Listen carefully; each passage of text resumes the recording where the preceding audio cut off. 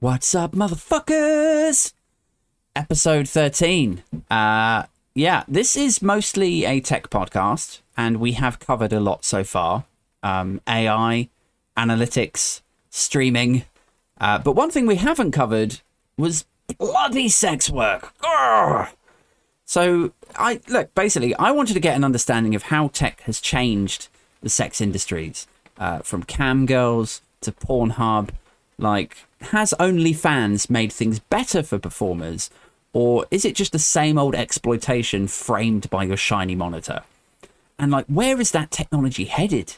And why did I order pale ale instead of punk IPA? Who better to answer those questions and more than artistic director of Sexquisite Events and co-organizer of the online strip club Cybertease, stand-up comic and burlesque performer Carmen Ali.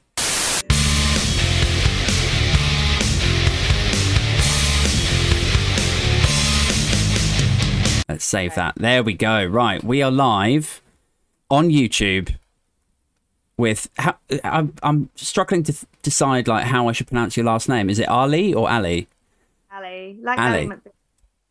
Okay, so we got Carmen Ali. A change to my scheduled programming today because we were going to have a guest on earlier to talk about her experience with OnlyFans and the shift in all of the adult industries, actually, that technology has I don't want to say forced, but like technology has sort of served as the catalyst to sort of push adult entertainment industries into a different realm.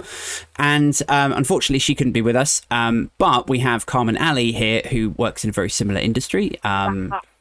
And yeah, and like I don't know, have we ever been on the same bill together? I don't know if we have. I don't think so. I think we've only met like online. Yeah. I mean, I'm sort of aware of you because of like the Comedy Collective. I suppose I should mention that as well. So do you still run the Comedy Collective, or? Yes, very reluctantly. Yeah. I feel like it's a sort of labour of love with an emphasis on the labour there. Yeah, I kind of just like let people get on with it now. I don't really stress too much about it. Yeah.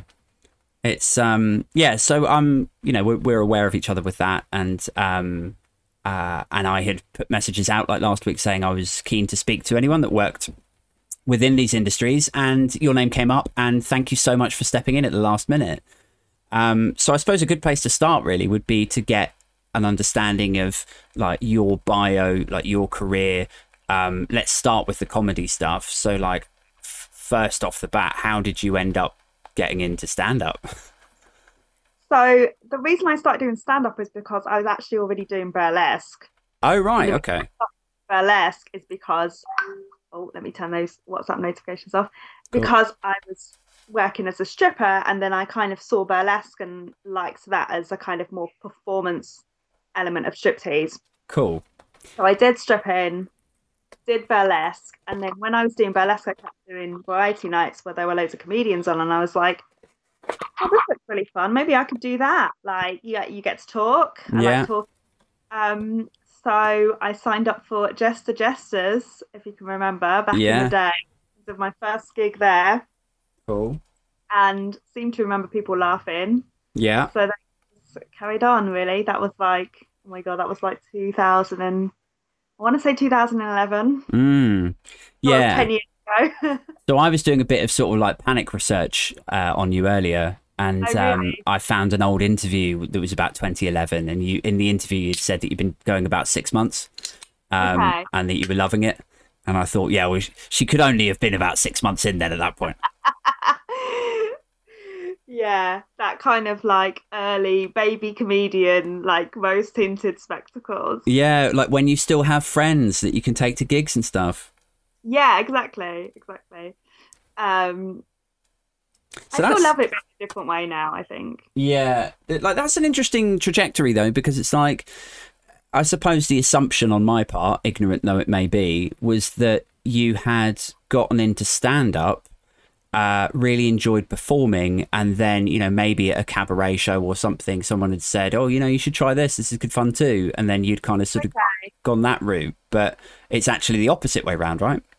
Yeah, I went stripping, burlesque, comedy, stripping, burlesque, comedy, stripping. Yeah. And now do all of them. So if that was like 20, like, I hope I'm not being too like proby too early in this, but like, so how did you just like get into stripping? Because that's like 10 years ago, right? You must have been pretty young. When I was at uni, I was looking for a part-time job, and the strip club was there. Yeah. Some friends for one of the guys' birthdays. Mm. I'd never been to a strip club before, and I was like, "Wow, this is amazing!" And this, hot stripper came over. She was like, "Does anyone want to take me for a dance?" I was like, "Yes, I will take you for a dance." And went, took her for a dance, and I was like, "I could do this. Why Yeah. am I not doing this?" So, and the rest is history. And is it like, I mean, I'll get onto the tech stuff in a little bit, but I'm genuinely so curious. So like, is it as lucrative as people make out? Is it like, people kind of strip their way through university and then pay off all of their tuition fees and everything, and they don't have to worry about rent for it? Like, is it that lucrative? So for me, like it was fairly consistent when I was at uni, the club that I worked at, and I was able to like pay my rent and have a bit of extra money, which I wouldn't have been able to do with just my student loan. Mm. And like I'd had a bar job before that, and it just wasn't that good. It would be like £40 a week or something Yeah. extra for like, quite a few hours work. And then went to the strip club, and the first night I made, like, after house fee, I made £110, Yeah. which is like, amazing for like 6 hours work. Yeah. That's the thing. Of course, like everything is exaggerated. So, there are strippers who will earn thousands and thousands of pounds, but that's not everybody and that's not every club. Like usually that would be a very kind of like top earning stripper in, say, like Platinum Lace or Stringfellows or something like that. But like the average strip club, you might earn £50 one night, you might earn £100 one night, you might earn 200 or 300 one night, but it's kind of like up and down, and it's like not lucrative as people think it is, but it can be if you have a good night. Yeah. So it's more a sort of case of like, it's like it just pays better than the other minimum wage jobs, and you get to do it in a compressed amount of time. So then you've got the rest of the week free to focus on the things that you actually want to do. Yeah, but it is like risk and reward. So like you do take a risk by going to work because you have to pay your house fee. So it's like, whereas you might go to a minimum wage job and you're guaranteed that £40 for 6 hours, whatever it is. Right. Go to the strip club, you would go there, you would pay your house fee, which might be £20, might be £50, it might be a percentage of your income. Yeah. And then you make money back on top of that. Right. Okay. That's interesting. So the model of the strip club, I never knew this. I mean, I knew there was some sort of arrangement with like the owners or the landlord or whatever, but so every girl that strips in the strip bar pays some money to the fat guy behind the counter. He makes a lot of money. Wow. Yeah. And this thing about like, obviously we're going to move onto this in a bit, but like what we do with Cybertees, which is a virtual strip club that I'm part of now, we run it as a co-op. So basically we've been able to, by going online, be able to completely cut out like the middleman, like cut out the strip club bosses, because we get to keep all our ticket fees and all our tips, and we split them between everyone involved. So like, it's great. We're not giving away any of our money. Yeah, it sounds a lot fairer, right? Yeah, it is fair, and that's how it should be. And we have done that in real life before. Like the model that we kind of adapted it from is something called Brazilian Wax, which is a night in the vaults where there's a pop-up strip club, and we would share all the profits for that. So we did that in February. Me and some of the other strippers that I know. So last year. And then some of us from that have now become members of Cybertees. Oh, nice. Yeah. That makes sense. Yeah, but yeah. Like Brazilian Wax, the woman who puts it on, like it's not just a strip club, it's a cabaret show as well. It has lots of different things going on. She still has to pay the vaults for that and like kind of organize that with them. But what she does is she gives us the space that she is part of what she's rented out, and then we would have free reign of that and then keep all the profits from that. Even the door money from them coming into that particular room, because we had that particular room like closed and people had to pay to come into the strip club. Yeah. Wow. So you're quite industrious with this then. Like, did you also like run your own comedy nights as well beforehand? A bit, like I've run a few here and there, or like with a friend and stuff. But I would say I'm probably not that seriously. Right. I think that actually I've become more serious about being a producer during lockdown because I've like starting Cyber Teas and Exquisite Events, which is my other company. Yeah. That when Maeve run, she founded it, and I've now come on board with her, so we're co-artistic directors now. We produced an online cabaret show in January. Yeah. With Sex Workers, and we sold like, I can't remember how many tickets, but we sold quite a lot of tickets, and we were able to pay the performers like a decent amount for their time. And like I feel like in lockdown I flourished as a performer and as a producer. Yeah.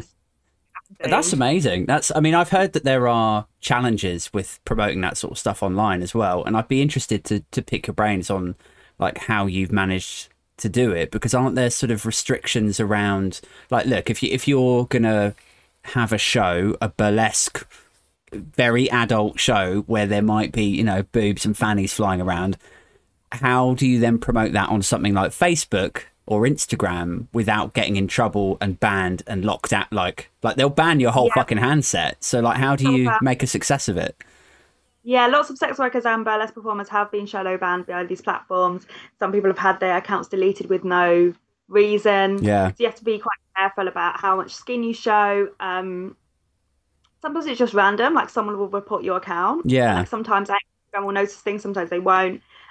We've also started, not typing out the word sex workers anymore, which is really annoying, but just kind of like stay under the radar. So we will write S*X workers or SWERS. That's a bit like, have you heard this stuff about like TikTok accountants? Yes, so a lot of like OnlyFans performers will say, "Oh, I'm an accountant." Yeah. And I was like, "Oh, that's fun!" Like, because it was like I saw this sort of alternative model who's based in Los Angeles, and like she looks like somebody I would have gone out with, like 10, 15 years ago. So being the 40-year-old fucking IT geek I am now, I was like, "Oh, well, I'll follow her," and I saw in like one of her TikTok videos, she was talking about being an accountant. And I was really impressed. I was like, well, that's really cool. Because I thought, she was just doing a bit of modeling and like working in a cafe, because all of her videos are her like serving people in a cafe. Can I just interrupt you? Yeah. Like you say, I thought she was an accountant. That was really cool. But then I found out she was still just a model or performer. Like she's still a sex worker. But the thing is that we are accountants as well. Like we have to like manage all our expenses. We have to like, manage our money ourselves. We're self-employed.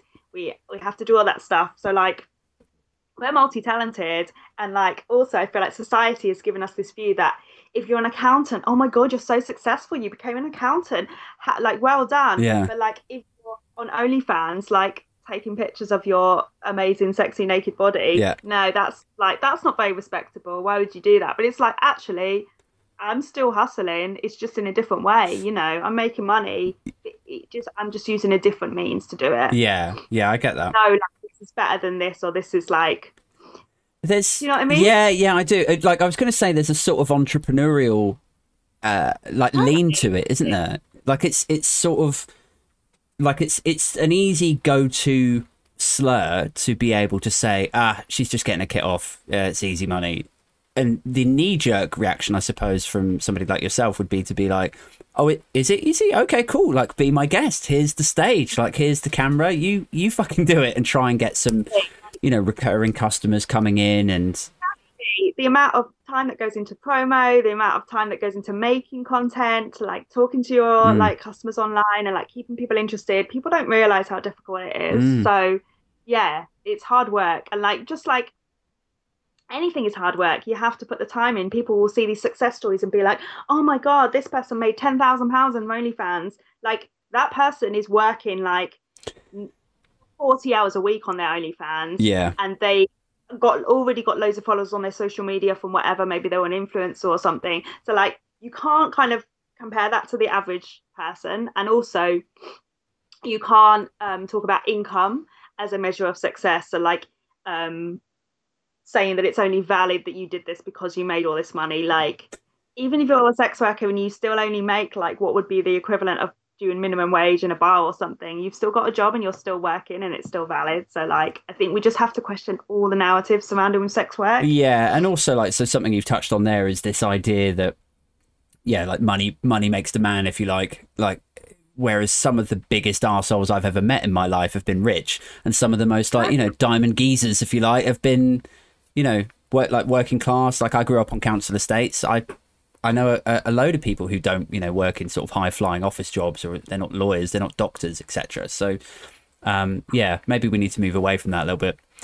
I was going to sort of touch on thing about like what your job is and like how much money you make, and we definitely need to challenge that more. Yeah, I think it will get challenged though. I think like the next generation coming up, I think there's this idea of like I was reading some blogs about this a few years ago about multi-hyphenates. Have you heard of that term?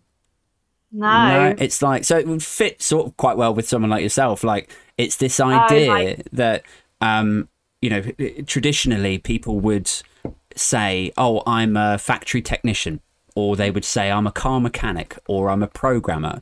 And now, because of the gig economy, if you like these kids today, like what they're sort of forced into doing is like, oh, I can do 2 days a week Deliveroo, but they won't give me any more shifts of that. So then I'll do 2 days a week driving an Uber.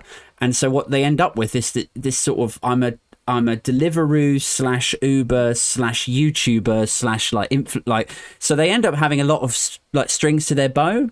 And like the best example, or the person that I read about who made a success of it, the best, was this girl who said she was fed up of doing like a 9 to 5 job, but it was like temp work. It was insecure, and she ended up getting offered the job full time, like as a permie.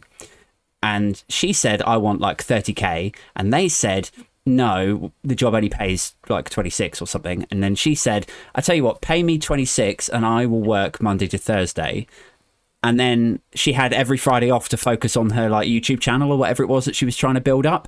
And then when that got to a certain level, she was like, I'm only going to work 3 days a week now. So then she was like, and yeah, so the multi-hyphenate thing is like, I'm a temp one day, but then I'm a stripper the next day, and then the third day I'll work on my YouTube. And when you multi-hyphenated, I didn't think what you meant at the first, and then I realized what you meant. But like, it's like, yeah, I'm a comedian, burlesque performer, stripper, producer, workshop facilitator, writer. Like, do you know what I mean? There's so many. Yeah. Do you think that's the thing with like creatives? Not to sound too pretentious about it, but do you think we're sort of, we're keen to dive into as many different pies as possible? Because I know I sort of get maybe a bit too carried away with stuff, like where one minute I'm like, yeah, I'm going to start a podcast, and then the next minute I'm like, yeah, I'm going to start my own like rival Edinburgh Fringe, and then the next minute I'm like, yeah, I'll do that, then I'll get back to my own stand-up. And do you think that's something with us where you have to be entrepreneurial, and like it's another way of people seeing your stuff and seeing your work?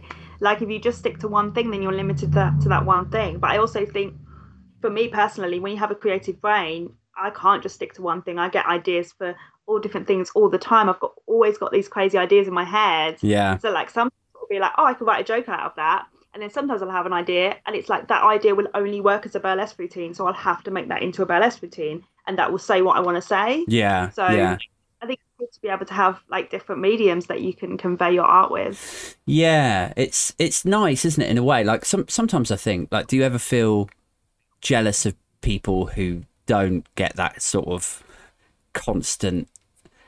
I'm trying to think of a way to phrase this. It doesn't make me sound like a pretentious prick, but like a couple of times a day you think of an idea for something, and then that's it. You are arrested. Like you want to work on it. You can't rest. You can't be disturbed or disrupted, because you just have to get this thing out of you. And sometimes I think, God, it must be such a sweet life if you're just a gardener and you just fucking love gardens. And that's it. Yeah.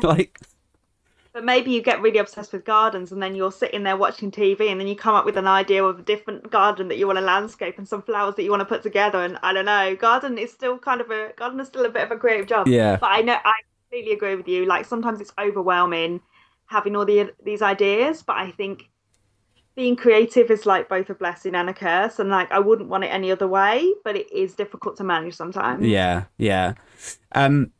I want to go back to adult entertainment and the sort of like the history and the trajectory that it is going. So we talked a bit about stripping and moving into burlesque, and you becoming you're an artistic director now, is that right? At Exquisite Events. Yeah.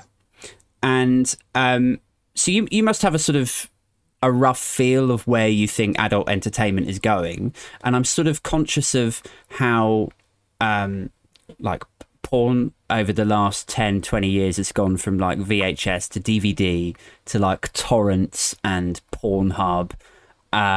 And now I suppose what we're seeing is it move into that kind of OnlyFans arena where traditionally there's this idea that like the actors or like the talent are being exploited, right, in adult films. But then OnlyFans sort of takes that and turns it on its head in a way, doesn't it? Because it's like, well, I've been brought up to believe that all of these girls on Pornhub are all fucking heroin addicts that are just doing it for money and they're being exploited. But actually now there's this thing over here where like the girls are obviously doing it of their own free will and making a fucking gang of money. Like, so is that your perspective as well? Like, yeah, so just to say, sorry, I didn't know what you were trying to say earlier. So Sexquisite Events, we do workshops and events, and we put on cabarets with sex worker artists. But the virtual strip club is called Cybertease. Got it. And that's the one where we do like sexy online strip shows, and we get people to come and watch, and it's more like an online strip club. Okay. In terms of sex work, I think that all work can be exploitative, and all industries you'll have people who are exploiting the workers. So like even in like a shop or an office or whatever, you will have the big bosses who are like making people work long hours or making people do things they don't want to do. And like that is kind of more of an analogy for like, I guess, like really badly run porn production companies and things like Pornhub, who are not necessarily getting everyone's consent or like doing things they don't want to do. Obviously OnlyFans is a platform where you have control over what you're posting. Yeah. And it's perfect. They still take 20%. They still shut down people's accounts without telling them. It's still run by a man, but like we're getting there. It's like it's the first step within like being able to control and distribute our own content the way that we want to. And the thing is, places like Pornhub is that a lot of the videos on there were uploaded without people's consent. So like it's a real problem. And Pornhub has been questions about this a lot of times, and they say no, we check every video, and it's like I don't think they really do, because there were some instances where like underage videos and like videos without consent were uploaded for a time there. And I think you should only be able to upload your own content, really. Yeah, it can't be that difficult for them either. Like, I mean, this is the thing that I always marvel at with Twitter, where I'm like, how the fuck is it like 2021 and I can still create an anonymous account on Twitter, talk shit, like get a tweet onto the trends? Like, all of that should be restricted unless I have verified that I am in the place that I say that I'm in. And like, I understand some people might want to have their handle anonymous for whatever reason. But I think the account itself should have to be verified that you are where you say you are. Where you say you are, as in like your specific location. At the minimum in the country that you say that you're in. Like if let's say that you're trans and you don't feel comfortable having that publicly known, then that sort of scenario, I understand why you might not then get verified, and then everyone in your little Texan village knows that you're the trans kid, and you're like that sort of situation. There, really, like I think the problem is that things like Twitter are great for like people to connect and people to talk to people and be honest in a way that they can't always be. Like, a lot of sex workers are not out, a lot of trans people are not out, and like you can kind of like have a different persona, have a different handle, have a different picture, and you don't have to say who you are. And I think that's great, and it's like a really safe space for you to be able to talk about stuff. But I guess the problem is that when people hide behind these anonymous accounts and they're not posting positive things, they're not looking for their community, they're just doing it to troll people and to be bigoted, that's a separate issue. So it's like, this is like with anything, you have these roles and there are always people who will abuse the roles. So like But like, just because there were some people who abused the rules, it doesn't mean the rules are bad. Does No, that make sense? yeah, I agree to a point. I think the rules, it's not that the rules are bad. Like, the rules are obviously pretty good. Like with Twitter, if you read through the terms and conditions, which I have not, but if I did, I'm sure that they would say stuff like, you know, you can't be abusive, you can't do this, you can't do that. But people obviously fucking do. So I think, of like, course. maybe it's not the rules that are bad, but the enforcement around them. And I feel like maybe it's the same with somewhere like Pornhub. I mean, I haven't looked in depth to their terms and conditions or some of the issues that they've got themselves into, but I imagine that if they've got a problem with people uploading footage of girls without their consent, maybe underage girls, I don't think, like, as a techie, I know that it is possible to put in processes that I don't get care. rid of that issue. Yeah. So if they're not doing it, then it's because either they don't care or their tech departments are fucking shit. Yeah. Well, I mean, the thing is that some adult sites, their tech department is pretty shit. If you ever looked at Adult Work, which is like the cam site, Right. it looks like someone made it in the 90s and never updated it. Yeah. It took me ages to work out how to like update really easy things on my profile because it's just so badly. So I can believe that some of these sites, you know, the tech's not there. But yeah, I think you have a responsibility if you're running an adult site, you have a responsibility to make sure that the content on that site is, Yeah. you know, you at least try and make sure that it You'd think that, has. like, the shame factor would take over, wouldn't you? Like, I don't mean like for the girls. I mean like for the guys that are running those sites. I would think, I like to feel ashamed. but like I don't mean like shame as in like, oh, I'm running a porn site. Like, that's fine. I mean, I've toyed with the idea. I know. But I mean, people like that don't feel ashamed that they've not checked someone's content, that they're putting this stuff out there, that they're exploiting people. This is how people get away with exploitation because they don't feel guilty or ashamed about it, but they make people who are doing perfectly natural things, yeah, like sex work, like consensual sex and that sort of stuff. Society makes us feel ashamed, but it doesn't make the people who are exploiting other people feel ashamed. but if you right, let's play hypotheticals for a second. If I'm Joe Blogs, I'm a big fat 57-year-old seasoned IT director, and I decide a quick way to make some money is to set up footfetish.com. And the first 3 videos that are uploaded are by some anonymous user in the Ukraine, and all 3 of them are of underage girls. And let's say it's like, you know, they're like 13-year-olds, like too young, like in unmistakably too young.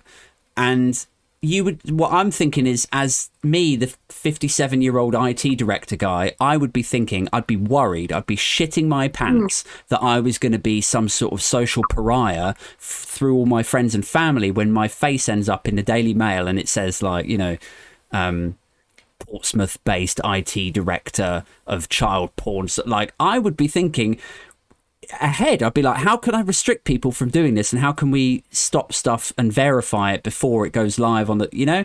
So I'd think But once that would kick in. something becomes like that bigger corporation, it doesn't work like that anymore. It's bigger than that. It's like all these rich people who get away with stuff. Yeah. It's not just one guy like in his basement being like, oh no, I can't have this on the internet. Oh no, I don't want to get done for this. No. It's like a multi-million-pound organization that has been going for a long time, where they have so much money, they don't care about these things. They have so many lawyers that they can just shut down all this stuff if they're going to get sued for something. Do you know what I mean? It's beyond that point. Yeah.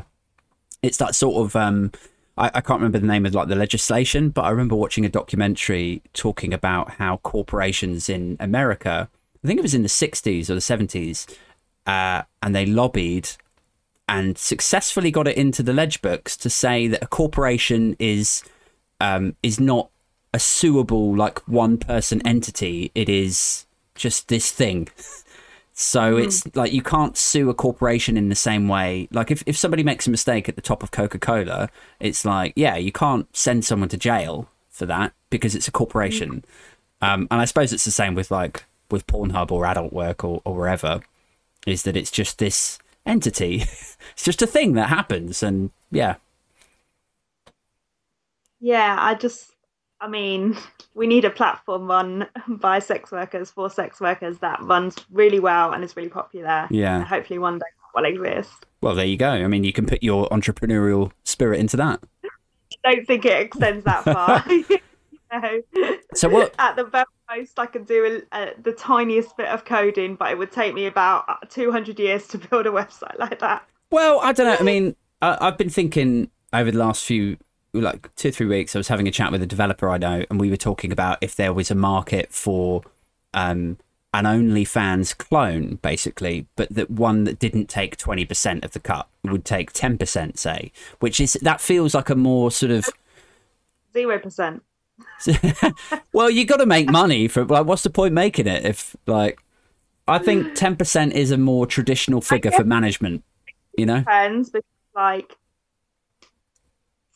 if you think, I don't know, it's difficult, isn't it?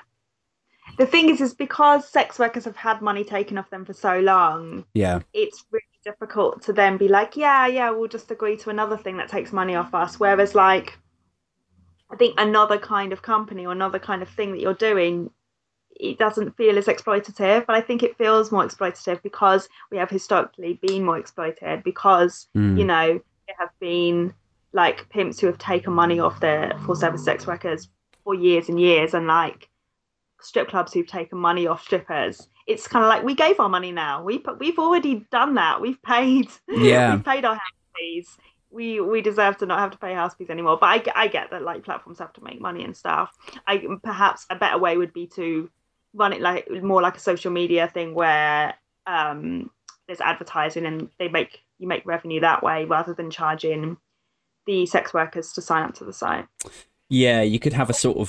What OnlyFans does do, which is good, is that because it got forced to start asking people for VAT, is it makes the customer pay all that extra VAT, so we don't lose any money from that. So it could be that the customer pays the levy for using the site rather than the sex worker. Does that... In fact, I thought, is that not the case then? Like, I guess it's not if you're talking about that they take 20% of the cut, but the 20% is not for VAT, it's that they take our 20% to make money on the site, but the VAT they take off the customer. So when the customer sends you money, they're actually, so say I was charging $10 for something, the customer would actually pay $11 or $12, whatever, and then I would see like $8 of that. Yeah. Or whatever. You see what I mean? Yeah, I see. I get it. Okay, so if we look at OnlyFans as the sort of like the neo, like the status of it currently, of like adult entertainment, of where it's come from and where it's at now, where do you think adult entertainment is going to go for like online performers or like in-person performers? Like how do you think that's going to progress over the next couple of years? I don't know. I have no idea. I think OnlyFans and those sort of platforms will continue to grow and people will continue to work on them. And I think this pandemic has made people, you know, realize that you can just watch an online show at home. You can see things online. You know, without Cybertees, we can have performers from all over the globe, and you might be in London, but you can watch our show regardless. So it's like it has opened up that kind of avenue, and there will always be people who want to sit home and watch sex work or watch shows, and there will always be people who would rather experience that in person. So I think, you know, as like technologies and platforms innovate, it will just keep growing. Hopefully we'll stop getting pushback at some point from everyone who wants to censor us, because there's no way to censor us. Like porn is like the biggest thing on the internet, and you can't stop it. Wasn't there a new law like a couple of years ago? Theresa May's government brought it in, I think, it was something to do with restricting porn, wasn't it? So basically the law is that if it's paid, if it's a paid porn site, so any sort of paid sex work, there are certain things that you can't show. So like, and some of the things were like, you know, extreme BDSM, that sort of thing. But some of the things were really ridiculous, like face sitting. Wow. Show female ejaculation. Really? Because, it might have pee in it, which doesn't make any sense because A, like, why not? But also B, they don't differentiate between the difference between squirting and female ejaculation, which are actually different things. Yeah. So female ejaculation comes from the vagina, and it's more like a sticky kind of substance that is more like semen, and squirting comes like more from the urethra, and it might have pee in it, and it's a different kind of thing. So like that's not actually female ejaculation. They were trying to ban squirting, but they didn't want to write squirting, so they wrote the wrong thing. Right.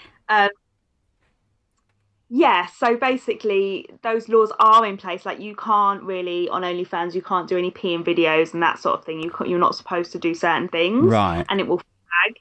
So because of like the BDSM thing, if you type the word whipping, it won't let you type the word whipping. So you have to space it out. So if I want to sell my wax and whipping video, Yeah. I have to like whip play or whipped with a star in it or whatever. Wow. So even on like OnlyFans, which is explicitly for adults, and adults are paying for it, you still get censored.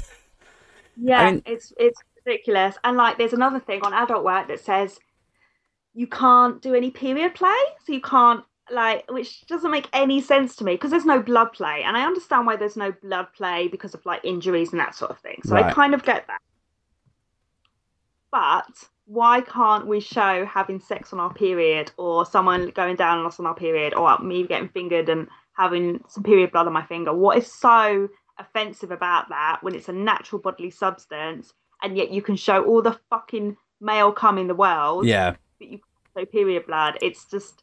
But yeah. I love the idea that there's these guys, you know, logging on to OnlyFans or logging on to adult work, and you know they're scrolling through all manner of stuff that you could find on those sites, and everything's fine. And then when it finally gets down to a girl with no clothes on and then a tiny bit of blood there, then they're just like, oh no, come on, no, that's the line. That's the line. Close the laptop. It's weird because like in my experience in real life, like some guys are a bit grossed out by it, and some guys are like, nah, don't really care. And then some guys are like, yeah, that's hot. So like, there's a whole spectrum of like grossness to indifference to like fetishizing it, but like you're not catering for that if you're not letting people do it. But it's a weird thing, isn't it? It sort of goes against. And I also think that like eradicating it from porn, kind of like it's an ongoing cycle, because once you eradicate it, then you don't want to see it. You don't want to see it in real life. Then you don't want to see it on porn.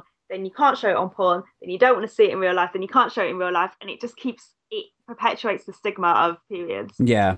Yeah, and it's, I was going to sort of say from a political standpoint, it kind of goes against, weirdly. I mean, I know people would say, well, it's definitely a very conservative thing to sort of censor that sort of stuff. But actually, I would counter that if conservatism is all about making your own choices, self-responsibility, all of that stuff, then kind of it should be up to the free market. Like it should be up to me if I want to bust out a quick jerk over... Right, about what conservatism actually means, and I don't really know what it means, because some conservatives want things to be censored and some conservatives want all the free speech. So which one is it? I don't know. In my experience, they only want the free speech when it means giving Clarkson like a get out of jail free card, or you know. I think I also think there are a lot of liberals who say that they're liberal, but they're not actually liberal, and they only want to be open-minded if it's something that they agree with. So I think everyone needs to be, I don't know, we need to, the words liberal and conservative have been like ruined basically by people. Yeah. And they don't really mean what they should mean anymore. No. Yeah, they've sort of gone flipped reverse, haven't they? Like if you say liberal now, the first thing that leaps into my mind is people calling me or other people a libtard. Like it's been so stained and tainted, the word liberal, that it's like what it should mean by definition is like it should mean that you're open to ideas, like you're free thinking. Yeah, totally. But it almost doesn't anymore, and there's like some liberals who are definitely not like that. And it's like, then you're not liberal, are you? You're something else. Yeah. But that's a whole other political discussion. Yeah. I want to sort of go back to like the future of, because I had an idea for a future product and I want to run it by you as a future entrepreneur, possible investor. So here we go, right? got me on the podcast. It was just for this. Yeah. This is just a glorified pitch. So his right, and I'll preface this by saying I have no idea how to build this fucking thing, but I think if I can find someone that codes in like C++ or whatever, I think we could do it. So you have a prosthetic vagina that has like little sensors inside it, and then I'm here and I push my penis inside it, and it can tell the exact, like to the millimeter, where my junk is. And then on the other side of the planet, there's a penis, a robotic penis, that then listens to the movements and then replicates it perfectly. So then I can fuck someone on the other side of the planet just by the internet. Do you think that would work? I like the idea of it. I just think that even if someone offered me that, I'd be like, I'll just get my vibrator and like I'll just put it on the bits that feel good. Like I'm gonna do a way better job than any man. So like, yeah, I like the idea of it. I think it's a nice idea, but in reality, I don't know. It's. I mean, I suppose you'd have to be getting. I think it thinks that like it kind of like what's the word? Not assumes, but like puts men as way better in bed than they actually are. How dare you? I am a warrior. Hashtag not all men. Yeah. I'm so sorry, man, and you're watching. Yeah. But yeah, I see what you're saying. Like it's like it sort of takes something that already works quite perfectly by itself and then wraps a man around it to say like, well, thank God I'm here to fix this thing. Exactly. It's like, no, I was putting my vibrator in the right place. Why are you moving that way? No, don't move that way. Oh no, up a bit. Oh no, what are you doing? Oh my God. Yeah. Yeah. Actually, it's sort of clarifying it now for me. Really, what it's like is like a clumsy man operating a robot that he has no idea how it works. For sure, go for it. Go on Dragon's Den and see what they say. Yeah. I'll bear that in mind. Okay, so right, next question. Got another question for you. This is where we get. So we're about sort of 3/4 of the way through. So this is where it gets professional with actual questions. Okay. This is where it gets professional. Yeah. No. So, given that the shelf life traditionally of strippers and adult entertainers is quite short when compared to like a solicitor or a doctor or whatever. And I don't know if you did you see the news story about like the deep fakes with Tom Cruise? No. Right. So some guy, this computer scientist, has deep faked Tom Cruise to be doing magic tricks on TikTok. And he's just like uploaded these videos and they're fucking amazing. Like they are, I mean, I take great pride in sort of looking at deep fakes and just going like, yeah, I mean, it's not perfect. Like you can't really, you can tell something's up. Like, but this is, I mean, it's great. It really is great. If I didn't tell you it was a deep fake, you would assume that it was a video of Tom Cruise about 10 years ago or whatever. So let's assume that you have seen it or that you take my word for it, that deep fake technology is now at a point where you can actually recreate stuff like that. And if the shelf life of adult entertainers, strippers, porn stars and so on is reasonably short, would you consider, let's say 15, 20 years time, would you consider deep faking earlier versions of yourself to keep your OnlyFans going? See, I think the whole question is worded wrongly because it assumes that, you know, our attractiveness is going to decrease as we age and that we have to like hang up our stripper shoes at some point, when actually that is not the case. And there was a market for sex workers at any age. You know, there were sex workers who are in their 50s and 60s and maybe even beyond, like making content and having followers. Really? And so I am like, yeah. I'm not coming to this from a position of totally. Yeah. I think that's a massive assumption that you have to be young. Oh my God, you have to be a hot teen to be a sex worker. It's like that's something that we have wrong in our society, where we fetishize young, very young looking women, and as soon as a woman gets past a certain age, it's like, oh well, you're done now. Like, why don't you get a deep fake of yourself from 20 years ago? And like, yeah, you know, sometimes you might look back on pictures of yourself when you're a bit younger and be like, oh, I looked quite hot then. But I think as a society, we have to embrace us aging and embrace our different stages in our life. And like the worst thing about sex work and porn is that you're a teen until you're a MILF. But it's like we're so much more complex than that. Like we're it's different. And the other thing I would say is that something we haven't touched on yet is that obviously most sex workers are women, Yeah. but a lot of sex workers are men, a lot of sex workers are trans, and not all clients are also male. So like we have to like keep remembering that actually, sex work is not just something that women do, it's something that lots of people do, and consumers are not just men as well. Okay. So, I mean, is that a no? You wouldn't deep fake yourself, or? I don't know. I don't think so. I think my brand is all about being authentic and being myself, and like that would feel like not for me. But you never know what's going to happen in the future. 10 years ago, I said I would never get any cosmetic surgery, and now I've had lip filler and my eyebrows microbladed, and like I'm sure, Really? as I get older, I will probably have more cosmetic treatments because yes, people do want to look younger, but that's something that's my personal choice, and that's not something that everyone should feel like they have to do Yeah. in order to stay attractive in our society. Okay. All right. Cool. I will just add a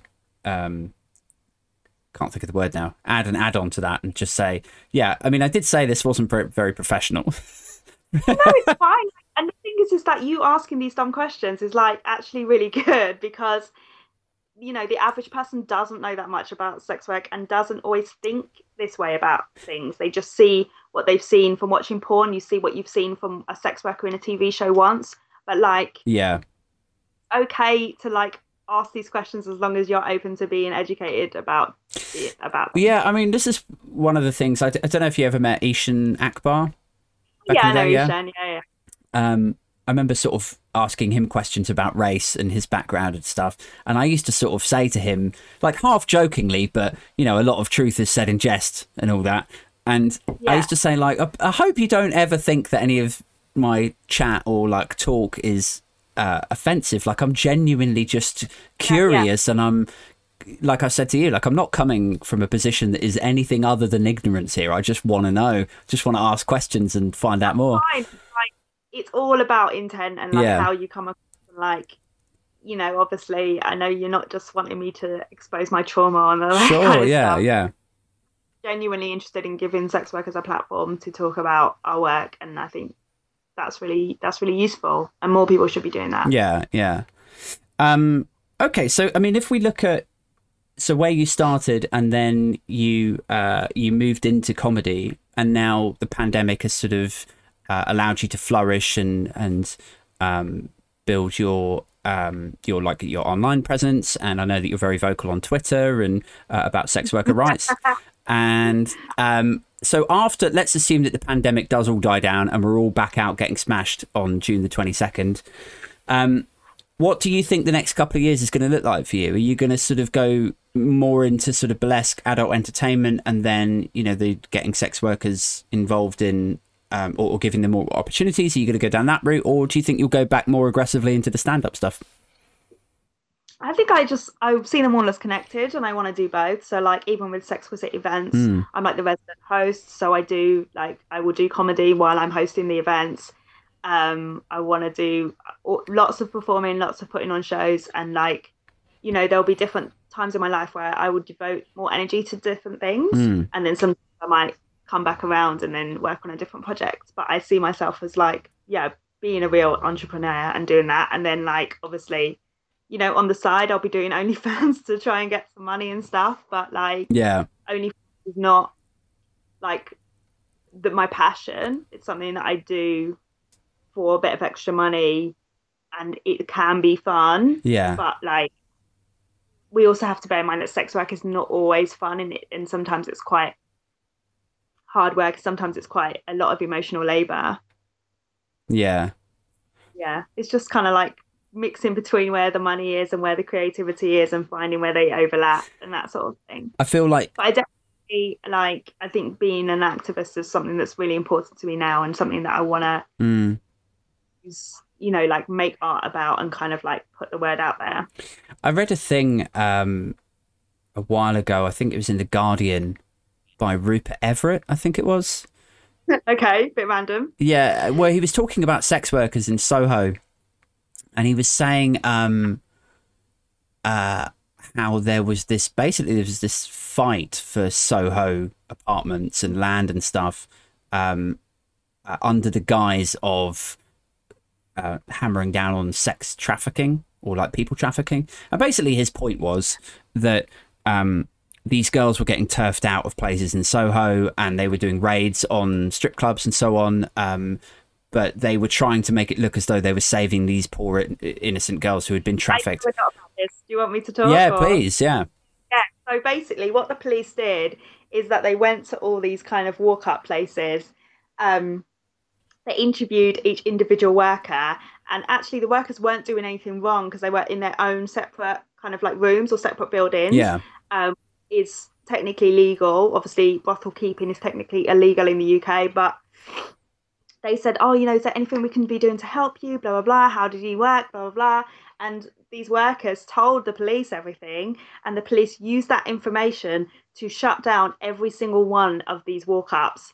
There was only one that they weren't allowed to shut down, and the one that they couldn't shut down, I think, had a different judge. Right. Okay. And so, is it, like, am I misremembering this? I don't know.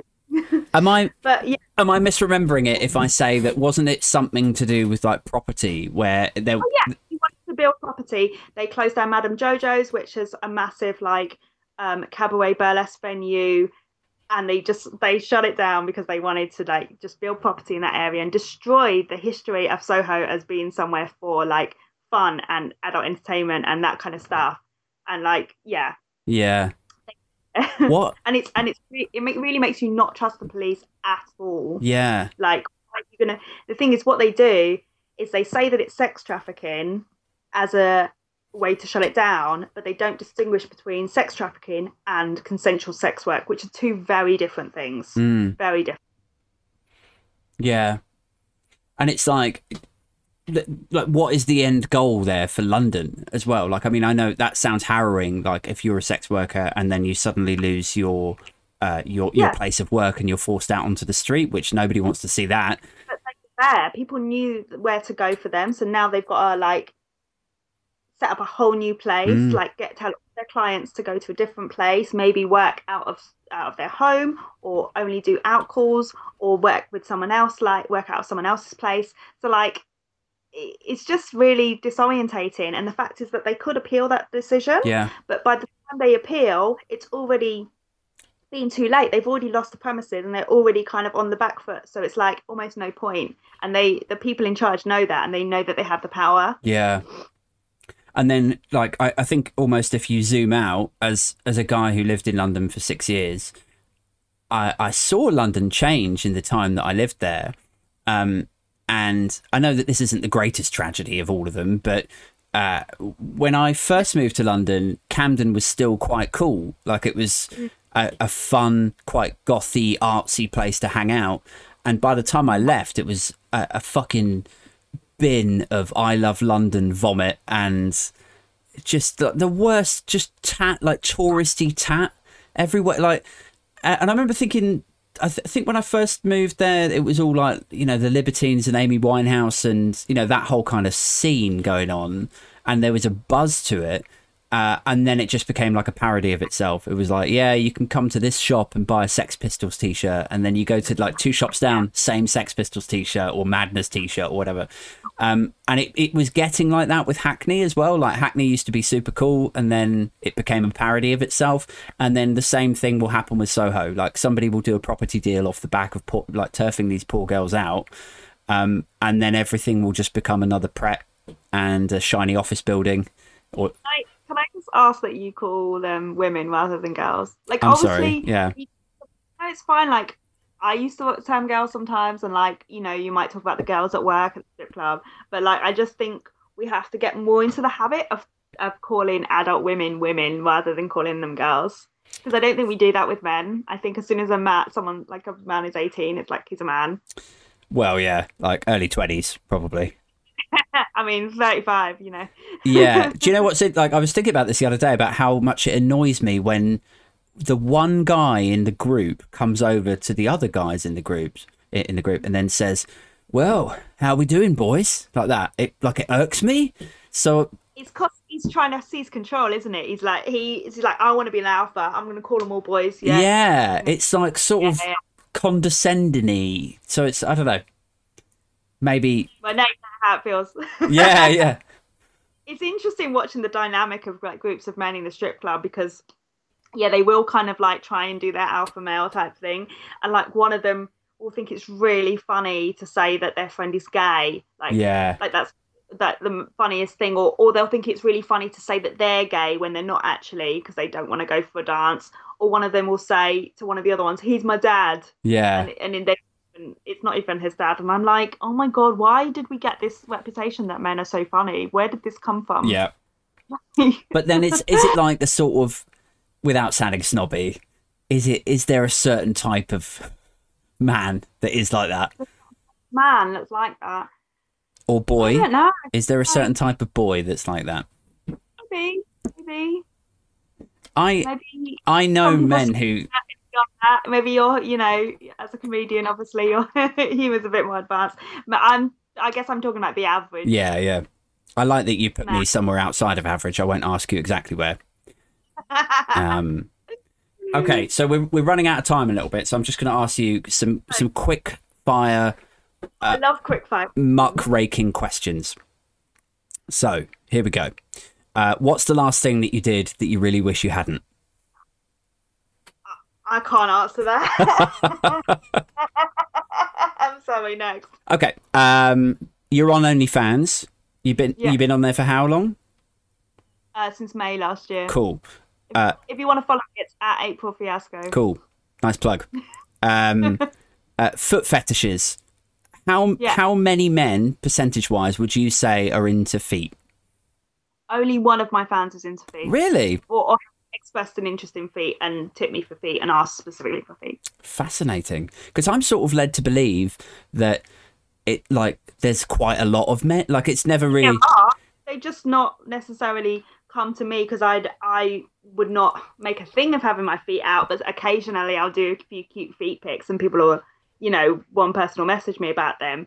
But like because I'm not a specific foot fetish OnlyFans person, Yeah. I'm not getting all the foot fetish people. There's someone else who's only posting foot fetish foot pics who's getting all those fans. see. Do you know what I mean? Okay, cool. So maybe what we do after this is we thrash out a model and a financial plan for like only feet. Okay. All right. Right. Next question. So they say that whatever fetish you can think of, it already exists somewhere on the internet, right? Yeah. Yeah. Has there ever been anything that someone has asked you for where you've gone, no, that is too weird. That is off the charts. I had one guy on OnlyFans who asked me to do like a JOI video, which is jerk off instruction, where you're just like talking dirty and then they wank to it. And he was like, "Can you pretend that we're brother and sister?" And I was like, "No." And I actually typed in the chat, I don't do incest play, and OnlyFans wouldn't let me type the word incest. Wow. So I had to type, I don't do family play. I love the fact that their algorithm like censors you for saying no to it rather than him. That's how it's listening, isn't it? It's the word, it's not the context. Yeah. God, they're always oppressing the sex workers. I know, how dare they? Um, But yeah, I'm not up for incest play. it's good to hear that. Okay, and then last question: what is on your playlist right now?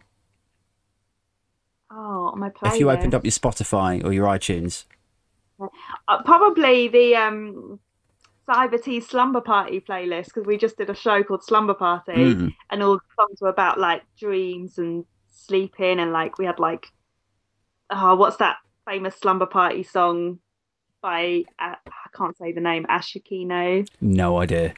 I'm shown how. And then I danced to "Dream a Little Dream of Me" by the Mamas and Papas. Oh, that's nice. Thank you. Ironically, I think one of the singers from that was done for incest, wasn't he? You just made that No, up, didn't I'm you? serious.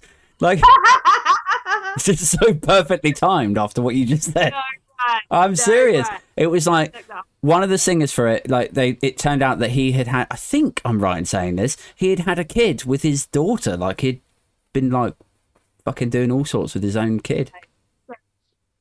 Mamas and papas incest. What's gonna come? Oh, okay. Interesting. Oh my god. There we go. No way. Hmm. Well, I'm sorry to leave it on that slightly dour note, but you know it's been educational for both of us now. So yeah, we'll leave it there. Thank you so much for joining me. And yeah, if anyone wants to catch up with Carmen, then she's on Twitter at Carmen Alley or April Fiasco. And No. no? Can I do my own? Oh, plug? I'm sorry. Yeah, you crack on. My Twitter is actually at CA_AF.